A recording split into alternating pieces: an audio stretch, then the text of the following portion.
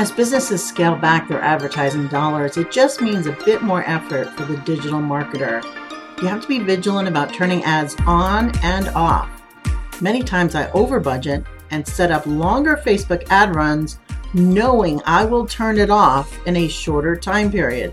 I get more exposure from Facebook for committing to a longer run, but then I cut it off when I feel like Facebook is churning up my last remaining clicks, my budget, with much higher costs. Why?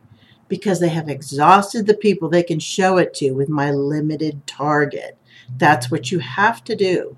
Check to see who is responding, then send more targeted ads to the engaged group, and you will find that with all this targeting and shrewdly using your budget, you will have much better success and stay within the business's goals financially. Just keep an eye on it. That's key. Hey, you have the Facebook Ads app downloaded, correct? Now, this is not the Facebook app. I'm talking about the Facebook Ads app.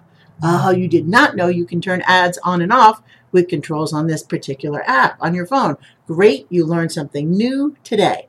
Okay, this is Jan Rossi here in Colorado for Marketing Residency. Keep on with your marketing efforts and pivot when you need to. Have a great day. Bye.